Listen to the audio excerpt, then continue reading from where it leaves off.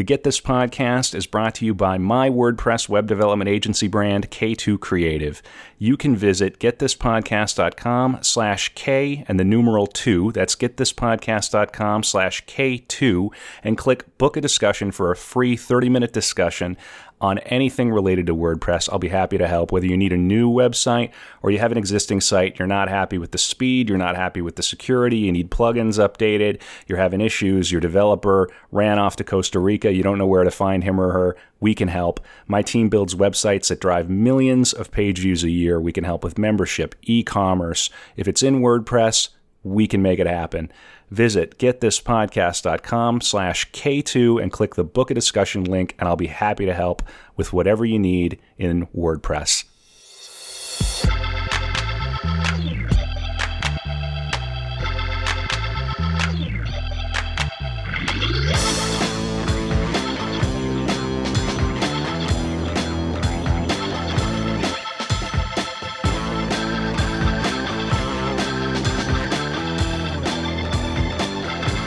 Hey everybody, this is Kevin Kautzman with the podcast Get This. It's a show about things people love.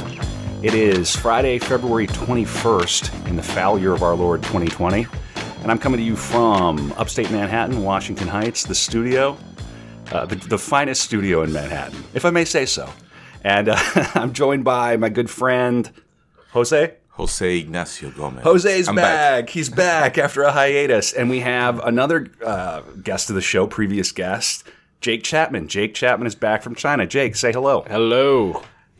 All right, I'm back. It's good to be back. Yeah, fantastic. After the got back in town yesterday. From LA. From LA, right. I was in LA for a couple months after I got back from China, where I was there for 5 weeks on tour with my family.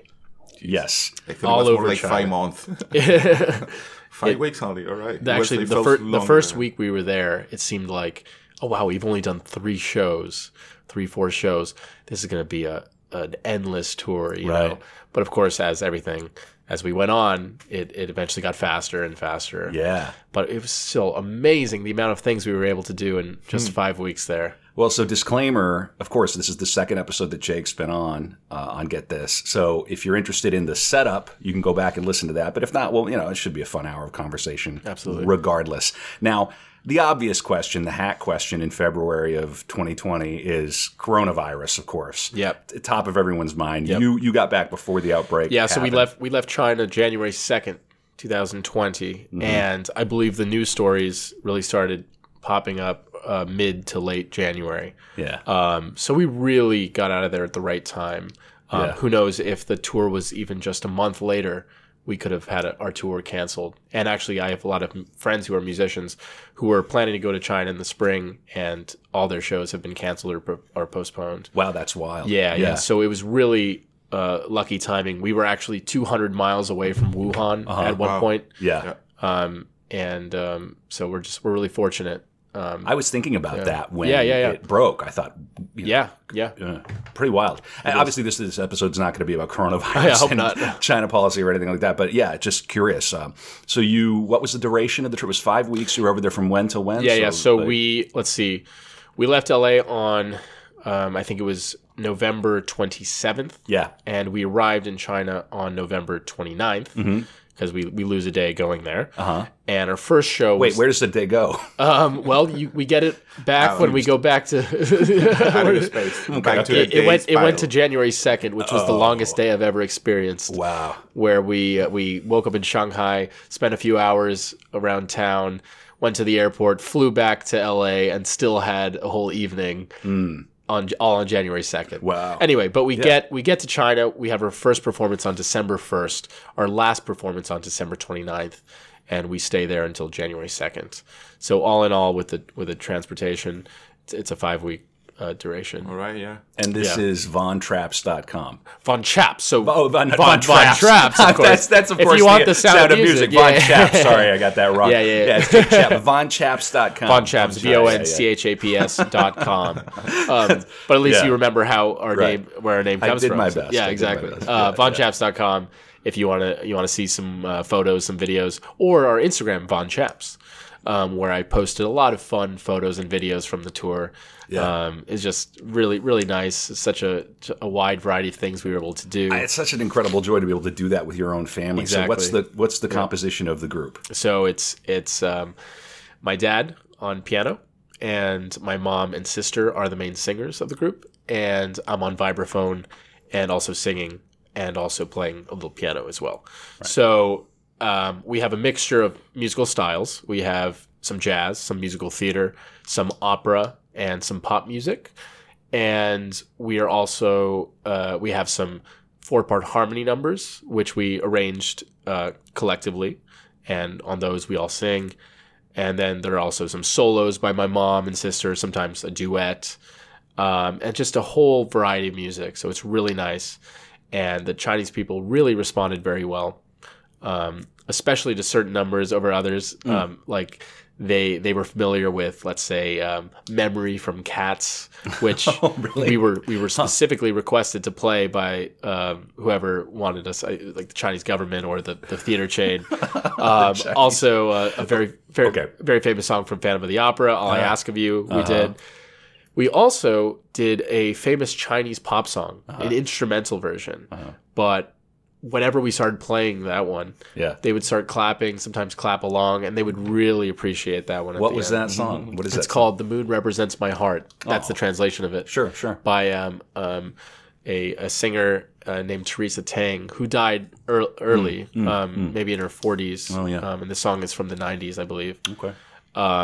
And yeah, everyone really liked that one, and it was nice to be able to share with them a lot of different music that they're not used to hearing in a live context. We really felt like ambassadors for America, because in general, like, except for Shanghai, which is a very international city, in general, we did not see other Westerners, other foreigners, kind of representing. Yeah, very much so. So we got used to, one, not many people can really understand us, and also just like we stick out like a sore thumb. Sure. Everywhere we go. Does anybody in your family have Mandarin or? Very little. We picked up a little bit while we were there, And in fact, I've actually been inspired to learn Chinese since I've been back. So I've been studying on my own.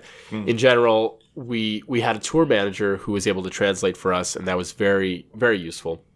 But whenever we were alone, we were using an app that can do, have someone speak into it and it'll translate, or you can take a picture of something and it'll do a translation of it. So technology makes it a lot easier to travel these days. That's so fascinating. Yeah, but we would be sometimes in a city and we'd see people coming by on their scooters, and then they look at us, they look away, then they double take back to us.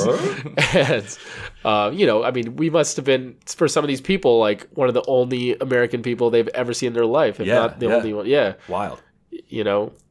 Especially in these villages, which are still 1 million people in population, which would be in the top 10 to 15 cities in the U.S. But in China, certainly. It feels like top some 20. Remote village. It's crazy. That is wild. It's pretty crazy, just the difference of scale in China. We were in these massive cities, right. And then we were in these big cities, maybe 3, 4, 5, 6, 7 million, which to a lot of Chinese people, they may have not even heard of them, right? That is just like an unknown city. Of course, it's 1 billion people, correct? Yeah, over probably like a billion and a half or so. Jeez, a lot of people. So that's including Chinatown, right? Yeah, right. Every city has a Chinatown, right? Oh yeah. It's like Philly. Yeah, exactly. How is the food? So the food, remarkable. And also cheap, very cheap. We could get a good lunch for just a couple bucks, and a lot of food too. Wow. But some of the stuff we had, a few particular meals really, really stood out. The first night we were in the Hunan province and had a fantastic meal, maybe $6-7 a person for just a whole bunch of food. And the last meal we had actually in Shanghai was at a restaurant that served Muslim food from northwest China. And that was just a really, really tasty meal, which combined sort of the Chinese food that we'd come to expect while eating in China with more of a Middle Eastern flair to it. And just it was so nice to be able to try these flavors and authentic food from the locations. It was also very interesting to see the differences in food from the various cities that we went, right? Because we were all over from the south to the north. I'm daydreaming right now. Yeah. China. It's really great. good. So there's a variety, which places have the spicy food and which have the more sweet food. We had hot pot a couple times, which is a very popular Chinese thing. You go and there's this pot and it's very spicy, and you cook the meat and the vegetables in the pot. And we had it a couple times. The first time in Chongqing, which I'd heard was the best place to eat hot pot. And it's spicy. We got the lowest level spice, and it was still extremely spicy. They're on another level with their spice tolerance in China. Yeah. Did you have the opportunity to play with local musicians? Let's see, not so much, because we really were on a tight schedule, and our performances were just us. But we did have a couple master classes that we did where maybe a singer would present a song, and then we'd offer feedback on it. So and at one point, this was interesting. I met someone who was on tour just for a week doing a residency in Weihai, which is a Chinese city that we were in. And it's at the top of the mountain. Weihai. Weihai. Yeah. Well, that was Jose earlier. Is that so, Jose? Whatever you guys say. And so they weren't locals. They were actually from Toronto, this trio. But I met them, and I actually sat in with them at their residency at this club that had just opened up. Now that performance was unforgettable because it was pretty cold in Weihai. It was in the 40s, and the heat in the theater had been broken recently and wasn't going to be fixed until, I don't know, January or something. Yeah. So we actually performed in a totally unheated theater. It was somewhere around 40, 45 degrees while we were performing. Whoa. And yeah. And you were in your coats, and everyone's... We were in our typical normal attire. And what was the audience wearing? Probably their coats. Their coats and things? Probably. Wow. But, that's tough. We weren't wearing our winter coats on stage, but for my sister and my mom, like, they were in some, they had exposed arms. Sure. Right? I don't know how they... NFL level athletic arms and even backs. Musicianship here. Yeah, that one was really interesting. See these guys come out in their tights in negative weather. I know. I think the adrenaline of performing when it's cold just got us through it. Yeah. Because during sound check, we were like, how are we going to do this? It was and you play absolutely freezing. vibes, so your hands are a big part of that. I know, and luckily my hands worked, so they still worked during that performance, because I've busked a few times outside when it's, maybe a little warmer, 45, 50 degrees. That's cold. Like, my hands will definitely start to freeze up, even if I'm wearing gloves. Did you have an experience where you were sort of separating from yourself? You're watching yourself play? Does that ever happen? It must happen. That has definitely happened to me in my life. But honestly, when I think about that particular experience that you're talking about, I think more back to the times when I did acting, more theater. I remember a specific moment. I actually was Romeo in Romeo and Juliet once in high school. Yeah. And I definitely had at least one really significant out-of-body experience. And that one's a little weird because, like, music, like, especially, music that's not, like, super, super strict, you can get away with that. But in a play where, like, you have to know the lines. You can't mess up the lines, right? Especially Shakespeare. I mean, that's, like, not easy stuff to just roll off the tongue. It was I remember it being surprising that I was able to sort of space out for a second and still keep going, it's a little you get a little anxious for a second, like, right. I hope that doesn't happen again. That's why you rehearse. I know, for sure. Rehearse. I don't think that happened so much on this tour, so much, but I will say, because we were doing the same show every single night, I got comfortable enough with it that I was able to not have to think about it so much. Right. But obviously, you always want to be as present as possible in the moment. Were you doing the same set every night? Or every single night? Yeah, because In China, everything has to be approved because they have yes. to scan the lyrics to make Right. sure there's nothing political, Right. or any something of that Yeah, sort. you're not doing the wall. Right. Yeah. In fact, we're advised not We to do talk need at all about education. politics. We need the Communist Party of China Yeah, is yeah. going to educate. right. Rewrite the lyrics of the wall to be approved for China. We will gloriously build the wall together. No, you missed the point. No, we're building the wall. We have a great one. We're going to build another. Exactly. No. But anyway, the process of submitting stuff to China began early, back in like May or June. Wow. And once it was set, it was fixed. We're not. You cannot change it one bit. Wow. So we were really stuck with what we submitted, and we knew exactly what we were doing every single night. So by the end of the tour, I mean, we were really solid on you're this. on lock. In fact, like I would say, just a third of the way, we started to find our rhythm. Because it did take a few performances to really get settled and feel how the show moved, especially in these big theaters that we weren't used to playing. Is that your first experience playing a big venue like that? No, it's not the first experience, but definitely with our family band. Yeah, it right. is. Yeah. And definitely singing, because like I was singing on about maybe 8 numbers. Oh, I didn't know you sing. I didn't have any solos, but for all these harmonies and stuff like that. Yeah, that was my first experience. But obviously, it takes a while to get used to the big theaters, and a different one every night, and different audience every night, different acoustics, different sound. Right. It's not like a residency. You're here for 6 weeks in one venue. Right. Boom, we're in this new town. And then Exactly. This new town. Yeah. And actually, one of the hardest parts for me was that, in addition to having different sound coming from the venue each night and different maybe mix in the monitors, was the fact that I was playing a different instrument every night. And because like, all right, you're not. I wasn't around. bringing mine, which Right. actually at one point we thought I was going to have to do, which would have been an absolute nightmare. I can't imagine. I mean, it's trains and it's absolute nightmare. Yeah. Trains, planes. Right. Oh my god, It's like lugging a body. Yeah. Or 2. That's right. But for a couple months, we were prepared to do that. Whoa. And we were starting the preparations for that. Luckily, we found out that every theater was going to be able to acquire an instrument. I was told that it would be a vibraphone or a marimba. And I can tell you, I received 15 vibraphones, 2 marimbas, 1 xylophone, and the last performance, a set of concert bells, which, if you can imagine, a glockenspiel Sure. on a frame and actually a bigger range than normal, and also with a pedal. So you can choose whether to have the notes ring out or have them dampened. And I got that the very last performance. It was pretty funny. Yeah.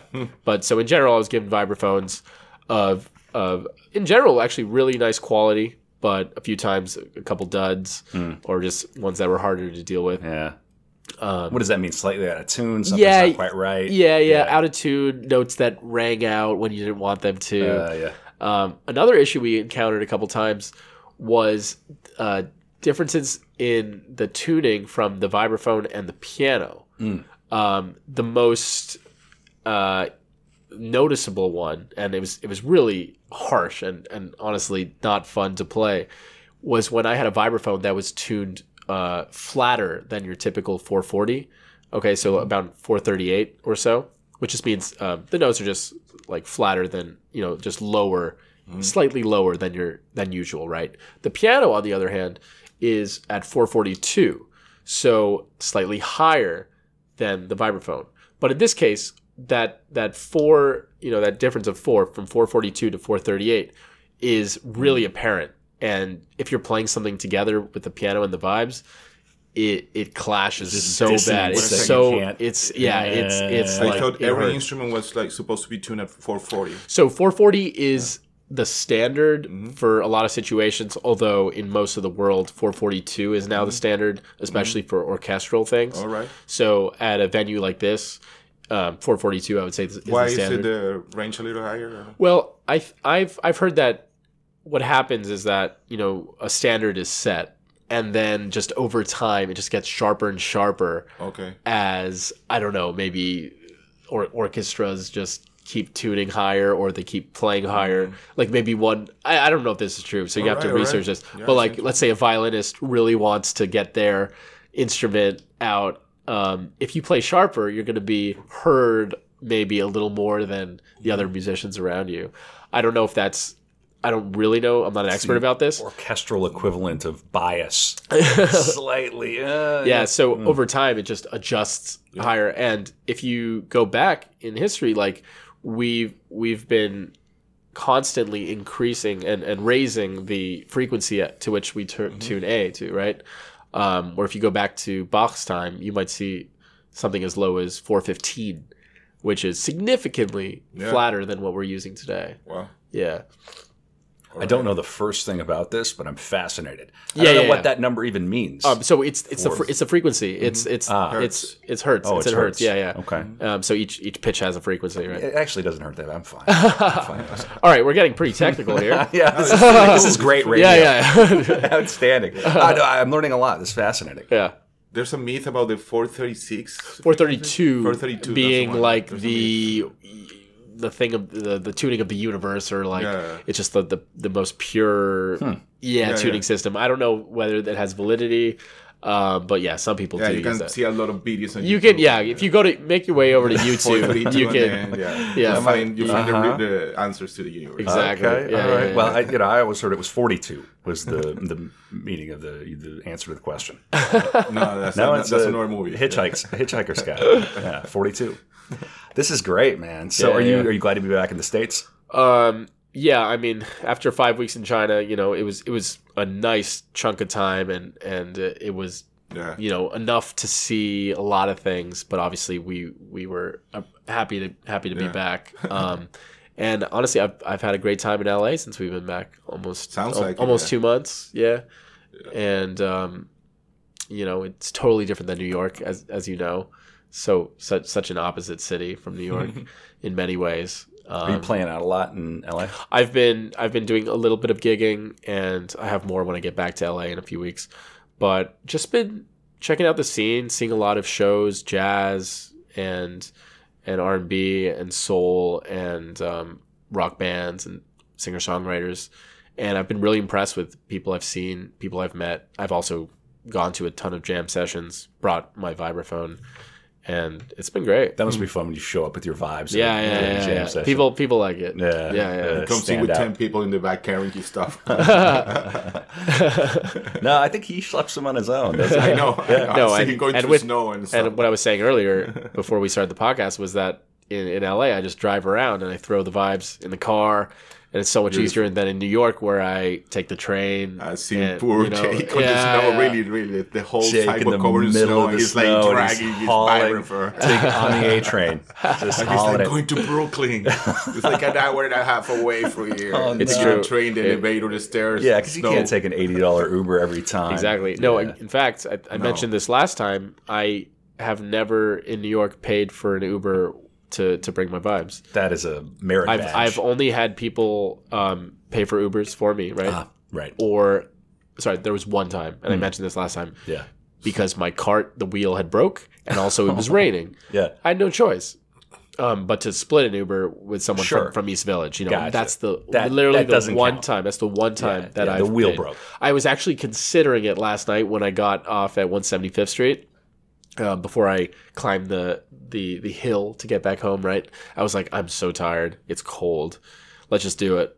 But then I didn't want to pay the $11 for the Uber XL. Such a musician, you had a point of pride. Yeah, and I did it, and it was like climbing a mini Everest. Oh yeah, People do not know. I mean, the heights are called the heights for a reason. Yeah, it is a climb. I mean, if you're walking from Spanish Harlem up here, you're going to get a little hike in. Yeah, for sure. Yeah. But even just from 177th to 183rd Street, that's a significant hill. Yeah, with vibes especially, right? I've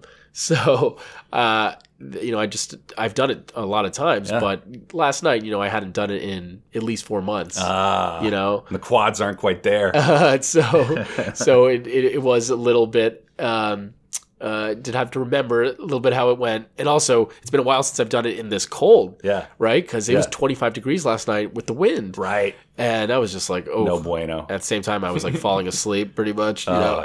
Yeah. You had a travel day. And... Yeah, so it was a good welcome back to New York. This is how it goes here. All right. Okay. Yeah. Where can people find you if they want to, see you gig in LA or New York? For sure. I stay active on Instagram especially, which is Chappy Milkshake. That's CHAPPY Milkshake. Also, you can find some videos on YouTube. If you just search Jake Chapman vibraphone on YouTube. you don't just play jazz. You play a wide range of things. Video game music and all sorts play of... video game music, hip hop, singer-songwriter, pop, rock, anything really. I love to do it all. And I actually in New York, if we have some New York listeners, I'll be at in the Washington Heights Jazz Festival again this year playing video game music. Oh, yeah, right. That's in March, right? March 7th, yeah. March 7th. Where are you doing that? Yeah, at La Cala. Oh, at La Cala. Yeah. Oh, yeah, okay. March 7th, La Cala, video game music. And actually, it's an afternoon, 12:30 Is it p.m. Is it a Saturday? Is Yeah, it a Saturday. Saturday, Okay, all right. Okay. I'll mark my calendar. Yeah, That'll be fun. That should be fun. Are you doing that with your group? That Yeah. does the video game music? Yeah. I'm just bringing a quintet. Uh-huh. Yes. Does that group have a name? Well, this time it was actually given to me by the heads of the festival, Mark Cross and Louise Rogers. Right? They told me Jake Chapman's Funhouse, so I'm going with that. I like that. Yeah. That is a ring. It's not bad. No, it's good. Take it. Yeah. Tell me about your vibraphones. The set that you have. Yeah. You have one, right? Actually, in New York, I own two. You own two. I own two, and I've actually been renting a third for about a year now. In LA, I have one main one that I use. Do you use the same set? I mean, you must have different versions, right? Well, yeah. In New York, I have two Deegan vibraphones, which are actually pretty similar to each other, but I use them both. And in LA, actually, the one I have is a Musser vibraphone, which is the standard vibraphone that people use today, pretty much. And I'm actually a Musser artist as of last summer. Well, you got signed? Yeah. Just they have a roster of musicians. Cool. And it was nice. I was actually in NAMM back in January. That's the huge music vendors association, and they just put on this huge show in Anaheim where like every instrument and every product is represented pretty much. And Musser had a booth, so I went there. I met people involved in the company, and I made a little video for them. Oh, nice. It was cool. Nice to see them. Nice to represent. Yeah. You should do almost like a NASCAR driver. Yeah. Just accumulate sponsorships. Yeah. Come out. There's not too many to be had as a vibraphonist, you know. Right. But I'll do what I can. Yeah. Anyway, what else can I say about China? I mean, there's so much. Let me just say some more. I had one more question. Oh yeah, what was that? The first one. I mean, we have many more. Yeah. How are the accommodations? Accommodations were fantastic. If we just talk about the hotels alone, we were given our separate hotel rooms, king size. Whoa. Yeah, wherever we went. So no, you're not sleeping on the bunks. No, you're not having no. And a cot for the family. I didn't know that until we got there. Nice. I mean, I was sweet. I hadn't really thought about it, but I guess I was thinking maybe I'd be sharing. So your mom and your dad got separate rooms too? Actually, so they were given the option, but my mom. Are there problems? This is kind of funny. The very first hotel, she was like, "No, we're married. We'll split a hotel room." Yeah, right. Because that's what married couples do. Yeah. And then, of course, we asked her at the end of the tour, if you had the choice again, would you have gotten your own hotel room? And she said, yeah. Yeah. I think that's good. I mean, if somebody's giving it away, take it. Yeah. Right. And that was I think a very crucial part of the success of the tour, being able to have our own space and just being able to chill and in these nice hotel rooms in general, like really nice hotel rooms. Were they chains and things, or was it? There were a few chains. Like we stayed at a Hilton in Chongqing. We stayed at a Sheraton. We stayed at a couple Best Westerns, which were like the lower tier ones that we were at, and then some Chinese hotels. But in general, like really nice. The breakfasts were really great. Sort of standard American continental breakfast. Somewhat, but actually more Chinese food. Yeah. What does a Chinese breakfast look like? So you can get your noodles every morning, and I pretty much got noodles every day. Yeah. You have your fungus or your mushrooms, right? Yeah. But they call it fungus. You have your rice.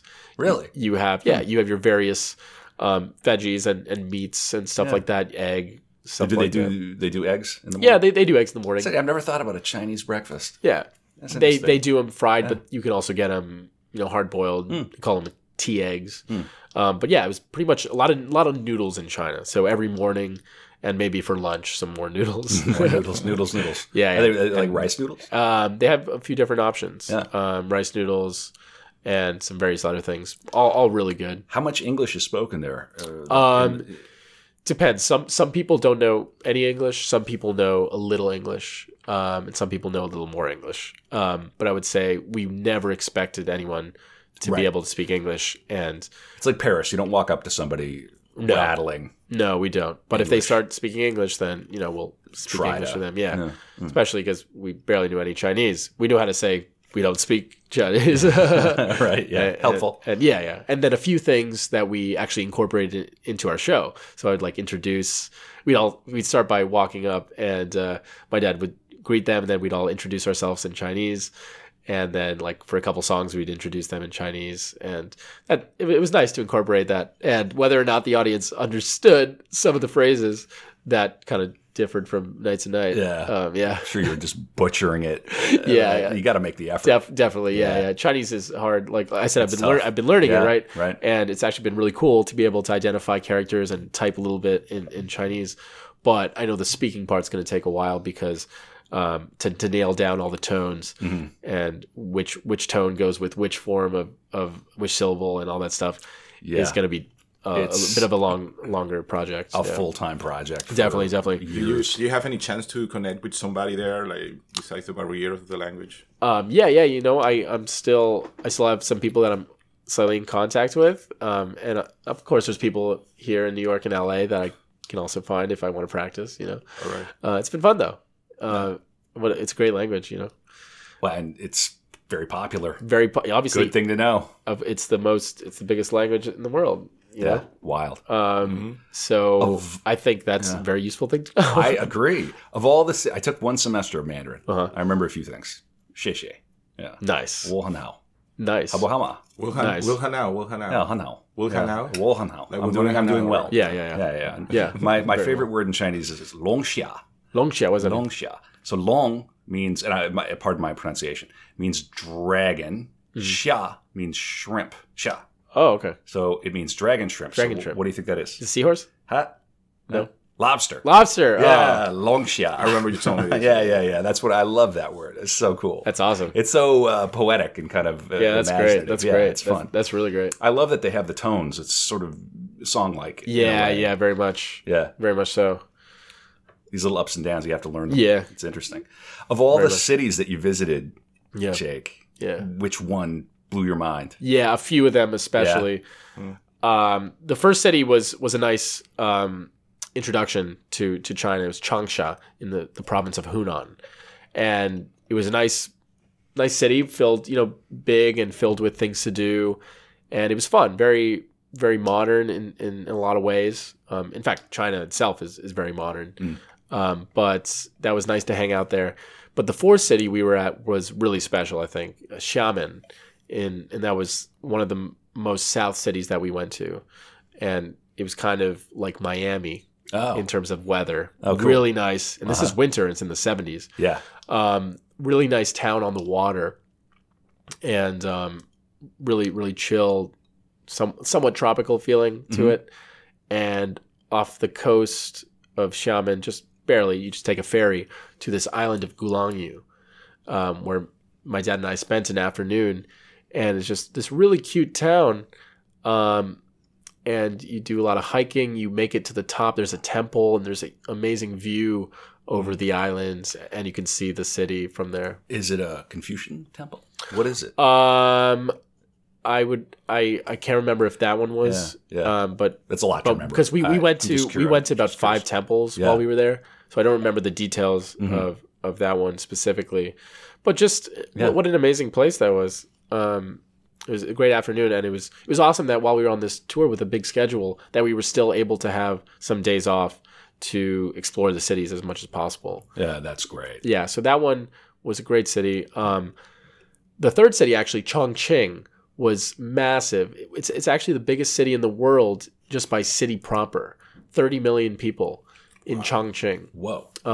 If you take other measures like just total urban area, Tokyo would be the biggest city with like 40-ish million people. Right. But Chongqing with city proper is the biggest one. So we went to the biggest city in the world. That's incredible. That's the whole population of Venezuela. Yeah. In one city. One city. And that city population of Venezuela. It's population of Texas.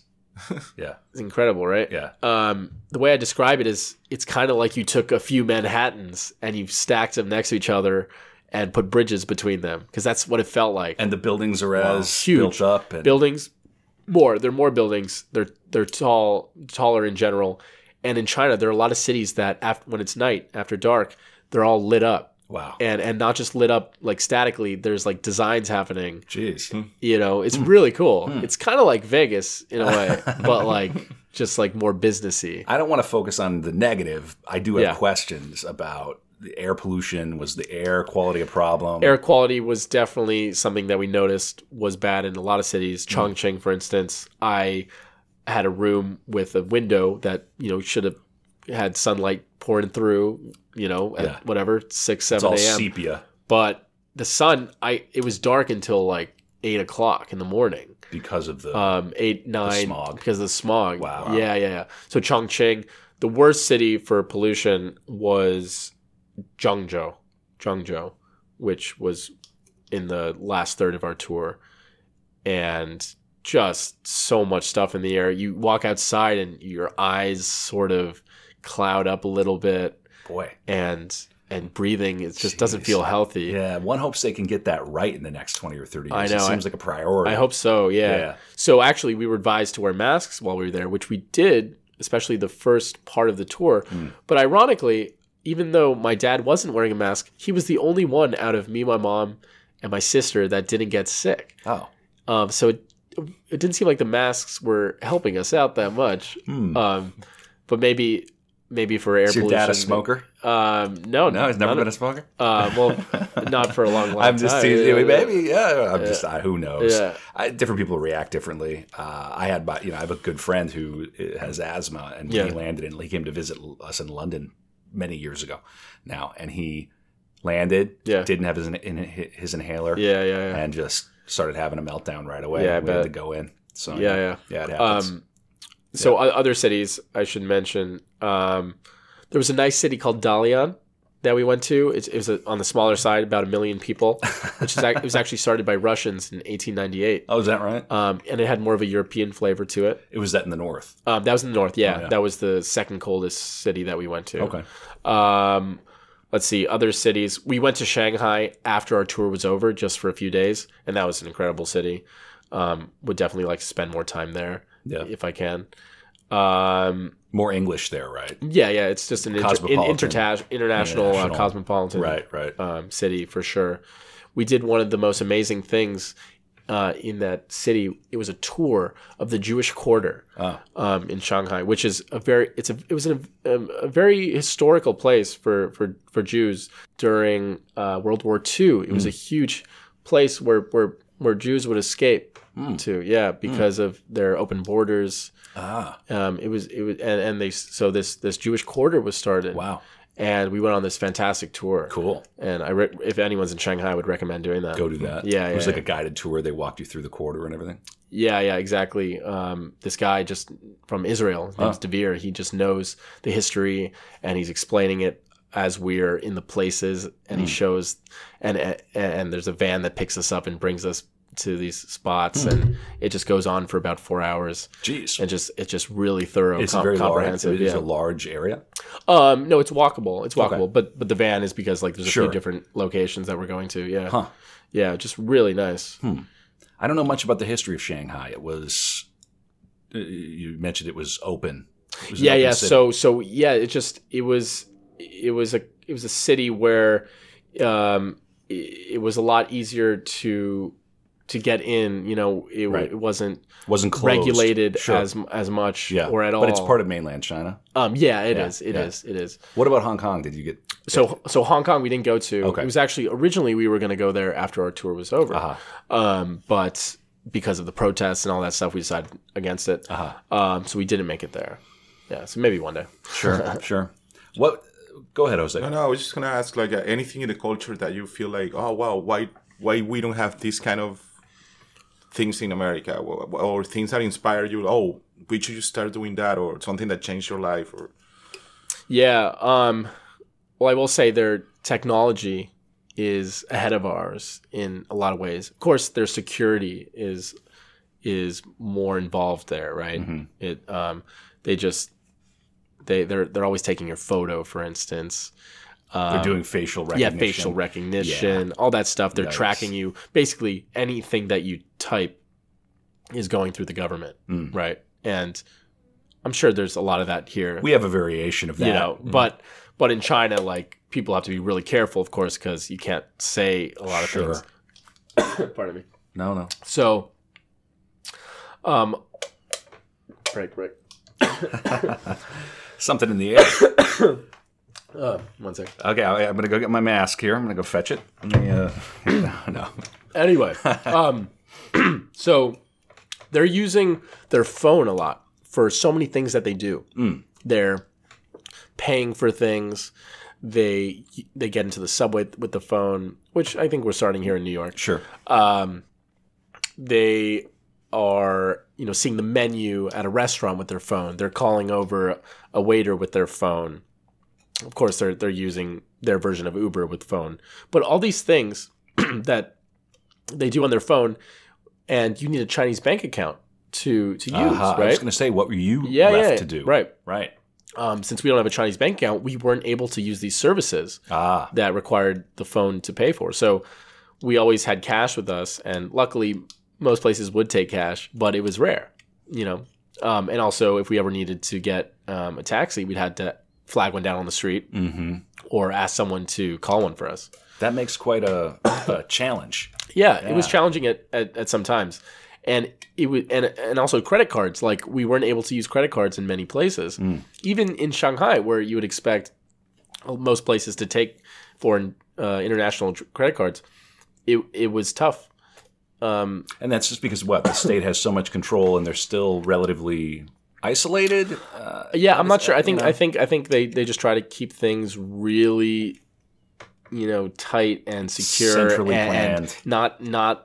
Really have control over this bubble. China did feel a lot like a bubble. A bubble. It's so big, and they have so much control over the information. Of course, Instagram, Facebook, YouTube, they're all blocked, right? Yeah. You can't get Google, can you? Sorry. No, that's fine. So, there are ways to get it, and actually, we had a data plan. And which was based, I think, in Hong Kong or something. So actually, we weren't blocked. Because it was going through because it was going through Hong Kong or somewhere where all these sites weren't blocked. So we were actually able to get on Facebook, Instagram. People can get like a VPN or whatever and do it. We tried a VPN too, but this was better because it just wasn't blocked. We didn't even need a VPN. That's what I'm saying. Mm-hmm. Yeah. How closely do you think you were monitored while you were there? Unclear, I guess, because it's not like you felt an extra level of creepiness or anything. No, we didn't. Yeah. I think we were monitored just the same as anyone else. Sure. Yeah. We showed up to the train station or the airport, and they took a photo of us, but in general, we were fine. We were fine. What was you talked a little bit about your set? Can people find any of it online? Is there any of the stuff that there's well, do you need some water? We can get you some water. Maybe. Yeah, Jose, do you mind grabbing him some water? Thanks, buddy.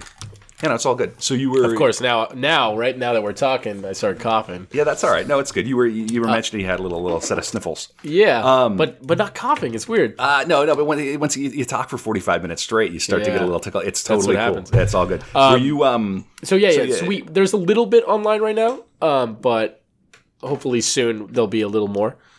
Thanks, Jose. Thank you, Jose. All right, my man. All right, get back in here. Get back around the campfire.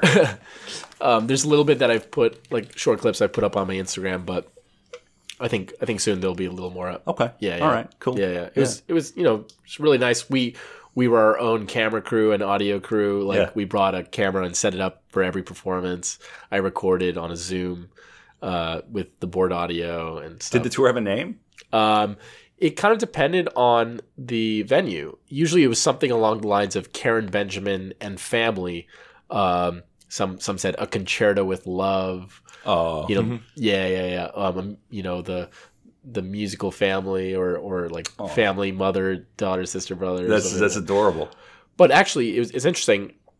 We call ourselves the Von Chapps, but in the eyes of China, like we weren't the Von Chapps. We were Karen Benjamin, and sometimes Karen Benjamin and Alan Chapman and family, right? Mm-hmm. So, in general, my mom was the focal point. I see. Right, of the performance, and sometimes my parents. Right? Sure. Which was cool. They really got a kick out of it because not only were we American, but we were a family, right? And that's interesting to them. It's clever. Yeah, there's a bit of a fun thing there. Yeah. So like even before we sung or played a note, they're already really into us because just the novelty of seeing not only Americans but a family. So I think they really enjoyed us, and it was nice to see the reactions during the performance, and then also meet some of the people after, and they were really appreciative of it. Yeah. What size was the typical audience? What were you playing for? It really depends. So the theaters range from, let's say, 400 or 500 to 2,000-3,000 seats. Mm-hmm. So we had some really, really big theaters. Never were the theaters even close to being full. Not to the rafters. Not even close. No. Yeah. If it was like even approaching the halfway point, that was it's still a hell of a lot of people. It is a lot of people. So like we were used to having several hundred people in the audience, right? Yeah. Maybe 500-600. I'm not really sure. Yeah. Either way, they enjoyed it nonetheless. That's wonderful. I mean, there's no way we were going to sell out these places. Sure. Yeah. Right. And in fact, I'll say that, they definitely the Poly chain who owns these theaters, they weren't making money off this tour, just because there weren't enough people to make it profitable.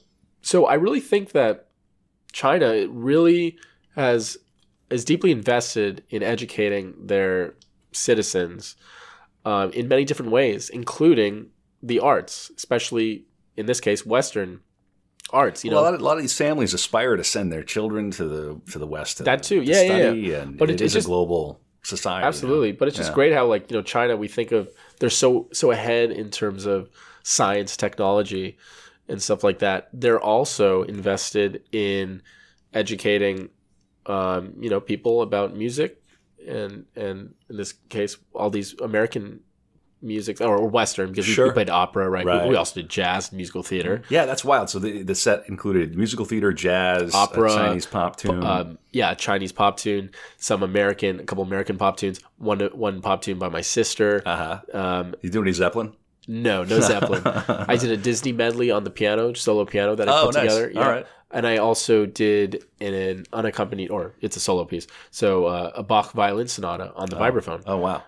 And that was the hardest point of the concert for me. It was in terms of difficulty to play. Hard piece to play, really hard to execute on a mallet instrument, and especially when every night I'm getting a new instrument, right? Yeah, and the hall sounds different every night. What I'm hearing. And sometimes I have to deal with chatter coming from the audience because there was a fair amount of chatter sometimes and just distractions that we had to put up with. It's just slightly more informal in the sort of conventions of audience and that kind of things. I don't think they're necessarily... Is that like a cultural thing? Yeah, I don't think they mean to be disrespectful or anything like that. It's just like, that's just how it is. They're here and they don't necessarily have to be silent the whole time. In general, like it wasn't a big deal. Sure. But of course, if I'm trying to concentrate, I'm hearing some people talking. That's going to get in my head. Yeah. For sure. Were they serving beer and wine? No. Very dry. Very right. In fact, alcohol is like not even a big thing there. Yeah. What are the bars like? I mean, you get to a bar there are a few bars, but in general, like you can't find too much alcohol there. At the restaurants, like. A lot of times, and the convenience stores, the beer would be warm. They just wouldn't chill it. Yeah. A little different. So we didn't drink that much, and also we were on tour. So sure. How bad was the jet lag when you first got over there? The jet lag was pretty bad. Luckily, we had 2 days before our first performance to catch up. But I remember like waking up at like 1 a.m. And you're done at that point. Yeah. You're hosed. So I just like hopped in the bath. The first hotel we were at was amazing. had this nice bath, and I took like 3 baths there. What'd you fly into? What airport? Well, we flew to Guangzhou, and then we flew to Changsha. Changsha was our first city. And it was really a nice couple days we had before our first performance. Nice hotel room, like I said. And just tried to see the sights or just get a feel for the city, but also rest up, make sure that I was in performing shape for the third night. Yeah. Did you get out to any museums aside from the temples? Any modern art museums, anything like that? Let me think. So yeah, like you said, the temples were the bulk of what we saw museum-wise. We did go to a science and technology museum in Shanghai, where we didn't see all of it. You know, there were a couple kid-friendly things that we went to, but in general, we stuck to the temples. We stuck to the restaurants and stuff like that rather than museums, because that just takes up too much time. Were most of your gigs in the evening? Yeah, they all started 7:30, 8 p.m. Yeah. Yeah. So some cities we got, especially towards the end, we would wake up, travel to that city, perform the concert, and then take off the next morning. Right. So the tour actually finished with 6 nights in a row. So no time to really pause and breathe. It's just boom, boom, no time. boom, Yeah, boom. and 3 of those nights and days, I came down with some unexpected illness. Oh no! And I was waking up in terrible shape, you know, and I had to wake up early because we had to get to the next place, and just kept feeling like, how am I going to perform tonight?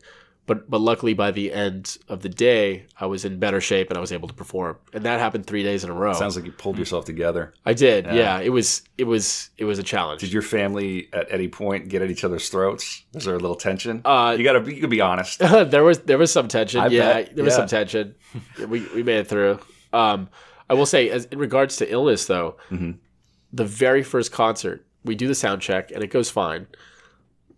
My mom opens her mouth to sing once the audience comes, and her voice is gone. So what happened that night was, so basically we're on our second number. It's an opera number, Quando Men Vo. She starts to sing. She stops my dad. She starts to sing again and says, "You're going to perform this one tonight solo."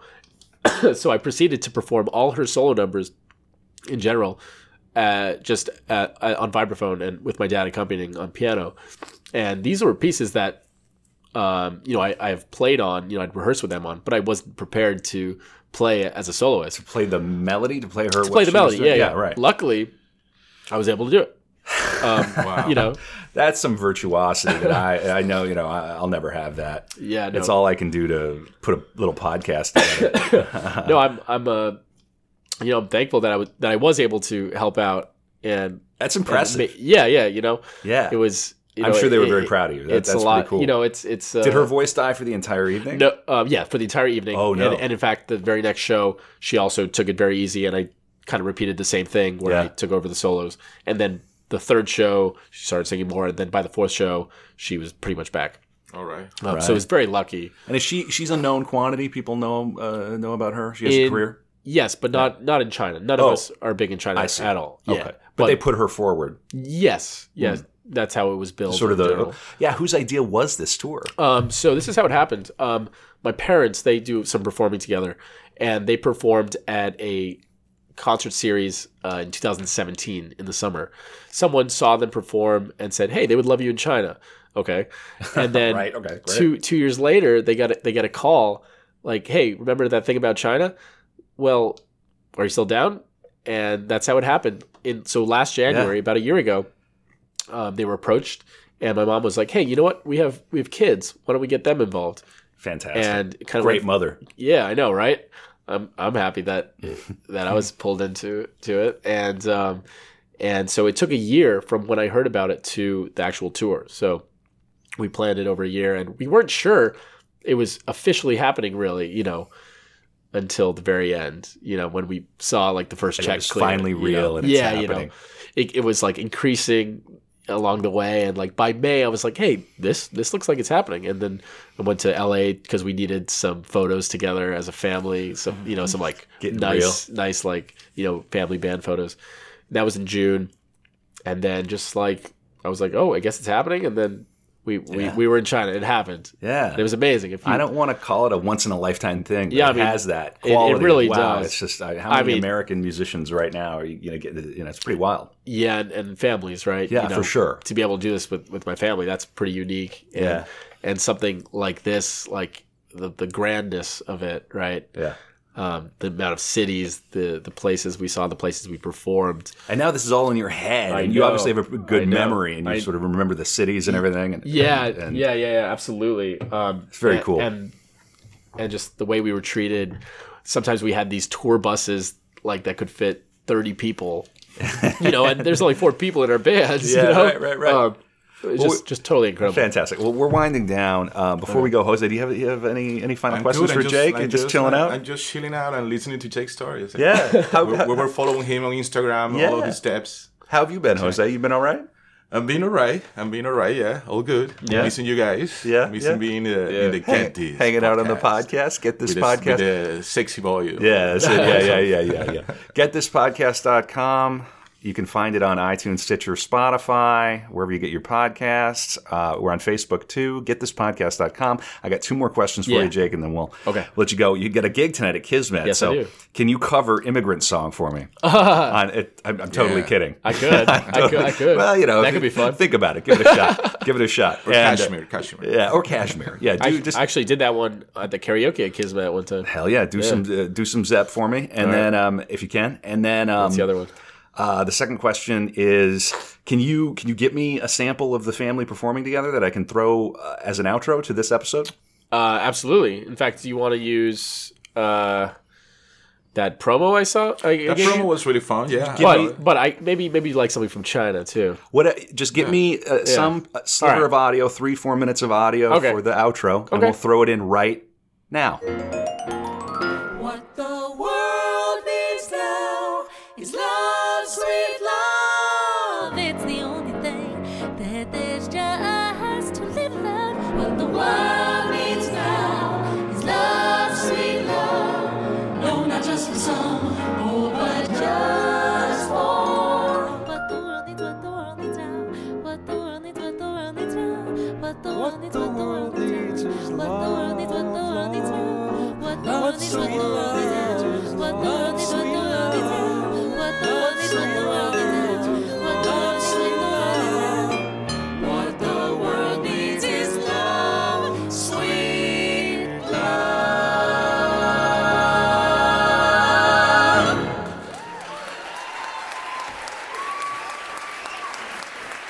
All right. Thanks, guys. All right.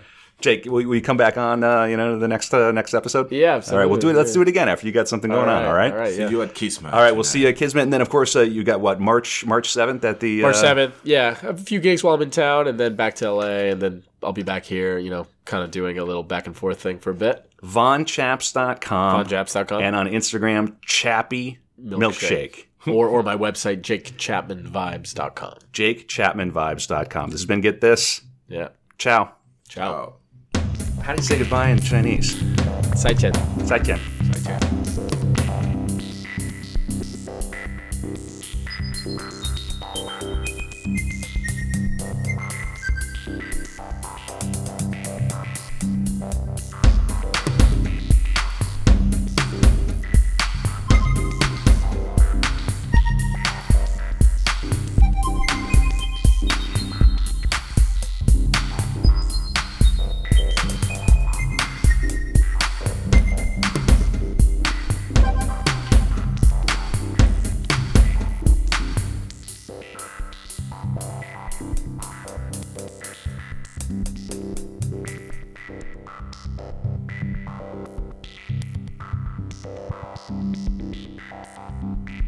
Thank you.